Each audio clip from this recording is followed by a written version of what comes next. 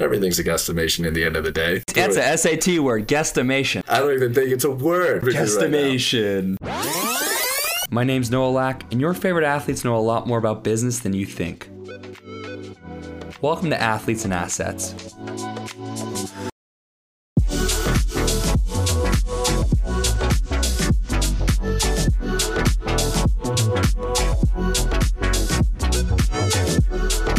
Sorry, I just wanted to see what you're going to do in awkward silence. Okay, let's go. I'm back again with another episode with my guy, Rex Pfluger, acting as my co-host. Thank you, Rex, for hopping on the pod and sharing your just profound wisdom, extreme knowledge from the heavens of, or the mountaintops of Dana Point, or the cliffside. Thank you for having me, Noah. Love to be here. The cliffside, the hills, whatever you want to call it. Rex, you're doing great. Yeah, thank you. Rex, we do have all of those things, so you are 100% right on all of that, though. What, the cliffs and the hills? The cliffs, the hills, the mountains, the beaches, the snow. We got a little bit of everything within like 2 hours from here. Okay, but the snow and stuff is not in Orange County, so you don't have everything. It's in proximity, but you have beach, you have cliffs in Orange County. I know, but it's close enough. If you could drive in 2 hours there, that's fine. That's basically Orange County. I'm recording, so I'm claiming Orange County doesn't claim everything, but we claim that we have the amenities of everything. Are you claiming the closest ski hill that you get to is part of Orange County? I would like to rescind my previous comments because I do not want the people of Orange County to come after me. So I will not be speaking for Orange County anymore. Okay. That is it. Okay. That's probably not the answer you wanted, but I'm trying to save my butt just in case. Yeah, no. Hey, man. Look, you got to do what you got to do. Look, Rex, you're a business professional. Okay, you got an MBA. I think many may say you're seasoned for your age. I don't know if that's true. We're gonna act like it is. A part of what you do, you go to a lot of conferences, don't you? Yes, or a decent amount. When you go to these events, there's people in the room that you really want to talk to, probably. There's people in the room that like you just want to avoid, but there's probably a lot of people you don't know about yet. And once you start speaking to them and getting to hear them and you guys are exchanging information, etc., I'm sure your filtering mechanism, where whether this person is a contact or whatnot, or it can be, you can decipher quickly if someone is worth speaking to longer, worth your time, or sort of like, okay, thank you, but on to the next conversation. What are some things that you look for when you go to these things and events that you're talking to people? Definitely, I like to see the engagement from the other person. Whether or not they're actually listening to what I'm saying and then responding towards the comments that I'm making, because it's easy to get lost in a certain just nothingness conversation when you're speaking with someone, because realistically the person doesn't care. And I would say like an example of that is like watching their eyes wander while you're speaking to them, not looking at you firmly, not actively nodding or disagreeing with your comments and giving valuable input back. So I wouldn't say it's a red flag, but it's something that you can see in business that right away, like maybe there's something you can work on as well. Maybe it's the way that you're delivering your pitch, the way you make your introduction within those conference aspects. But it's just actively watching and making sure that person's actively listening to you. Have you ever talked to someone, you guys exchange information or whatever, what have you, and at the end of the conversation, that person goes, awesome, I will for sure reach back out to you and follow up. And the first thing that comes to your mind is, there's no shot this guy is gonna like reach out to me. Like that was the fakest. Like you ever experienced they're already that? Like leaving. Yeah, they're just already leaving the conversation while they're saying that as well. It's just like, yeah, it's like, especially when you have to be the one that has to ask for their card, because they don't offer it to you. You have to be like, hey, can I get your card? And they're like, fine, I'll give you my card. I'm like, I'm gonna email you. He's like, I know. But that's the beautiful thing, is because maybe he was not in the mood, or she wasn't in the mood that day to speak with me, but then maybe I didn't deliver my pitch well. You still need to be confident enough to ask for that card, because maybe they didn't hear your true spiel about what your business can add value to theirs. And so you get that card for them, you get their email address or their phone number, call them up or email them, and then you're a little bit more poised and practiced to deliver the message that you want to say to them. And then all of a sudden you you find something that just creates synergy. And so it's like you can turn that bad moment into a good moment, is what I'm saying, basically. Yeah. Listen, I don't want to knock you off your pivot here. You're onto something here. I just know when someone says, yeah, shoot me a note. I'm getting rejected like Dikembe Mutombo at the rim. Like they're not responding to my follow-up message. Like I don't think this is just like a California thing. They're unaware how fake they sound. It is true. You definitely hear that out of California. And I was like, well, maybe it's because in California, a lot of people, like, we're not as upfront. I don't want to generalize California, but like in the East Coast or in Chicago, you know, these people are going to tell you when you do something wrong. Yeah. And then they're not going to be nice about it. It's like over in California, sometimes people could be a little bit more timid because they don't want to hurt your feelings, but then realistically, it actually comes off even worse because you know you might have messed up, but then this person's just like kind of like, you're whatever, it's fine. I prefer the East Coast mentality over the West Coast mentality, for sure. For sure. But we do have great people in the West Coast, so I don't want to take away from that. But by far, I would say I'd rather hang out with the East Coast. Different interaction, different way of interacting, and a different way of saying no. In California, a lot of ways people say no is like, yes. So true. Yes? So are you really saying yes? Or you just telling me to send me a note, you know? Yeah. I gotta go on a little tangent here. I don't go on LinkedIn that much, but when I do, obviously people are active on LinkedIn. They see your LinkedIn resume. Maybe it doesn't reflect exactly your entire resume, but let's assume it does. If someone is telling me they're doing this and this and that, and I go on their LinkedIn, they have like 40 different job experiences under the age of 35. I kind of run for the hills there. I don't know if you've seen that in your experiences when you talk to maybe a potential LP or, you know, someone else who is in the real estate industry and they're a partner here and they have this and they started this. That's like a huge red flag to me. Bro, what are you really working on? Mm-hmm. How are you adding value to that company that you work for them? If you worked there for 6 months, how did you actually add any type of value in regards to like making the business better? You can't do that in 6 months. You need to spend time in there. It probably takes you up to 6 months to actually understand all the operations and processes that go through that company. Quick little tangent on that as well is that my boss go crazy. Well, he loves, like, he tells me this, and I fully believe it now from my current position of reaching out and trying to form partnerships with other LPs, institutions, and whatnot. That it's not don't look at the job title of the person that you're speaking to. Because if you think that title is exactly who they are, then there's a good chance it's not actually. Because there's about 1,000 presidents in JP Morgan, vice presidents, executives, whatnot.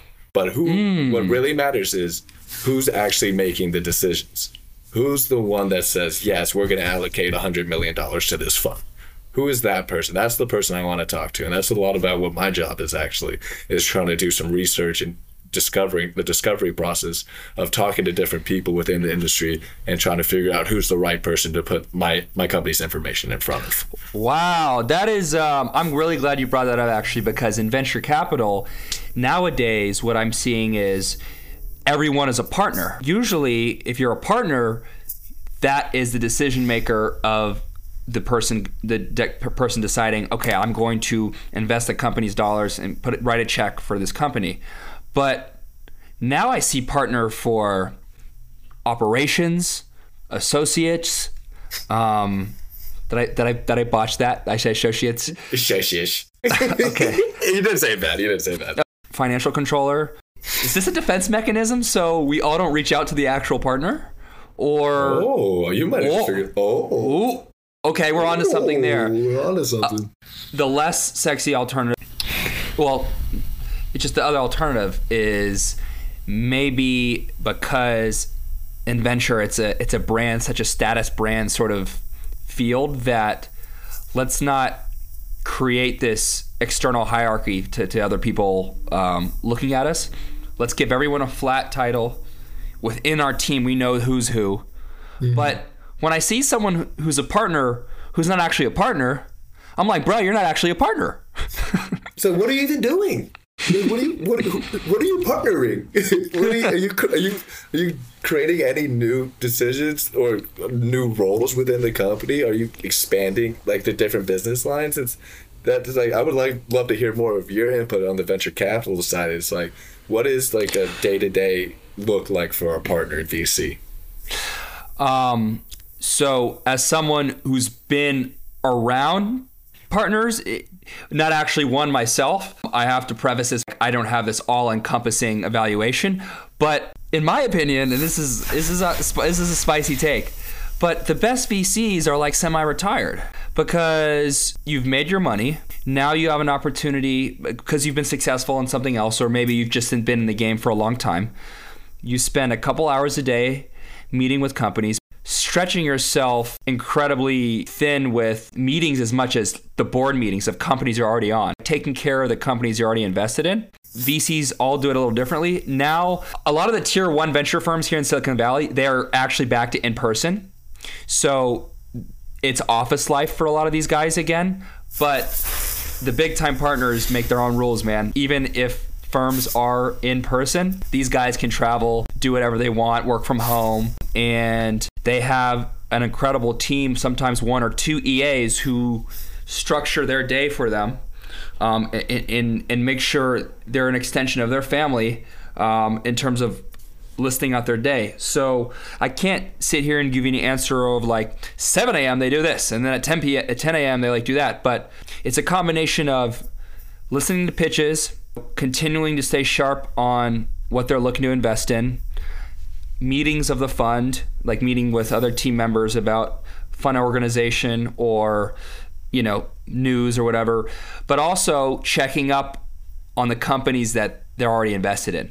I think we think about VCs who are always looking at the next thing, but I think some of the best VCs are very involved in the companies they're already invested in. So again, they're on their board. They want to make things. They want to open doors. They want to make things move. So that was a really long answer, but I think that's what you see at a lot of really good venture partners. Yeah, and you said best VCs, like best partners. Can you kind of extrapolate that a little bit more? Because when you say best, are you saying in terms of getting business done, like getting deals done where it's the company itself is bringing in the most money, or the best in investing that money into other companies? Venture in terms of, like, if you look at the Midas list is a list of the top VCs. It's like the ESPN 100 of top prospects. But these VCs, the previous year, the ones that had invested in the companies with the most exits, had the most returns for their fund, they get put on this Midas list. And on the Midas list, you see a lot of reoccurring people because, man, they just been doing this for a while and they've been killing it. Look, I think best is subjective, but best means results. Which VCs have gotten the top returns? That's who the best venture capital firms, Sequoia, Andreessen, Excel, Bessemer, etc. People say they're the best because they've gotten the best returns. So when you say when you're like, what is the best VC? The best VC is one that's had a lot of really good returns. Now, okay, what VCs are very value add? Like, what makes a good VC to work with as a startup founder? What is the dream VC for me to work with? And I think a lot of startup founders complain that the VC comes in, they put money in the round, and then they're kind of there when they need them or when things are going well, but when things are going bad, the VCs that you don't want to work with are the ones that kind of shy away in adversity. Like the Silicon Valley bank crisis, when startups had to make decisions on were they going to pull their funds into other banks. The best VCs were there to help them and be there by their side, offer them extra money. The worst VCs were on Twitter and complaining and going, and like not doing much. So that's a great point. So there's best, okay, great returns, and then there's like value add. Okay, like what makes someone very helpful? That's how I split the two. No, that makes a lot of sense. Because I feel like on my side too, it's like the best ones, like you said, it could always come down to just the money aspect. How much money have you generated? How much investment returns have you generated throughout your time that makes you the best. But then it's also like a little bit like right now, the current market that we're in right now, who's the one that's going to make the first right move?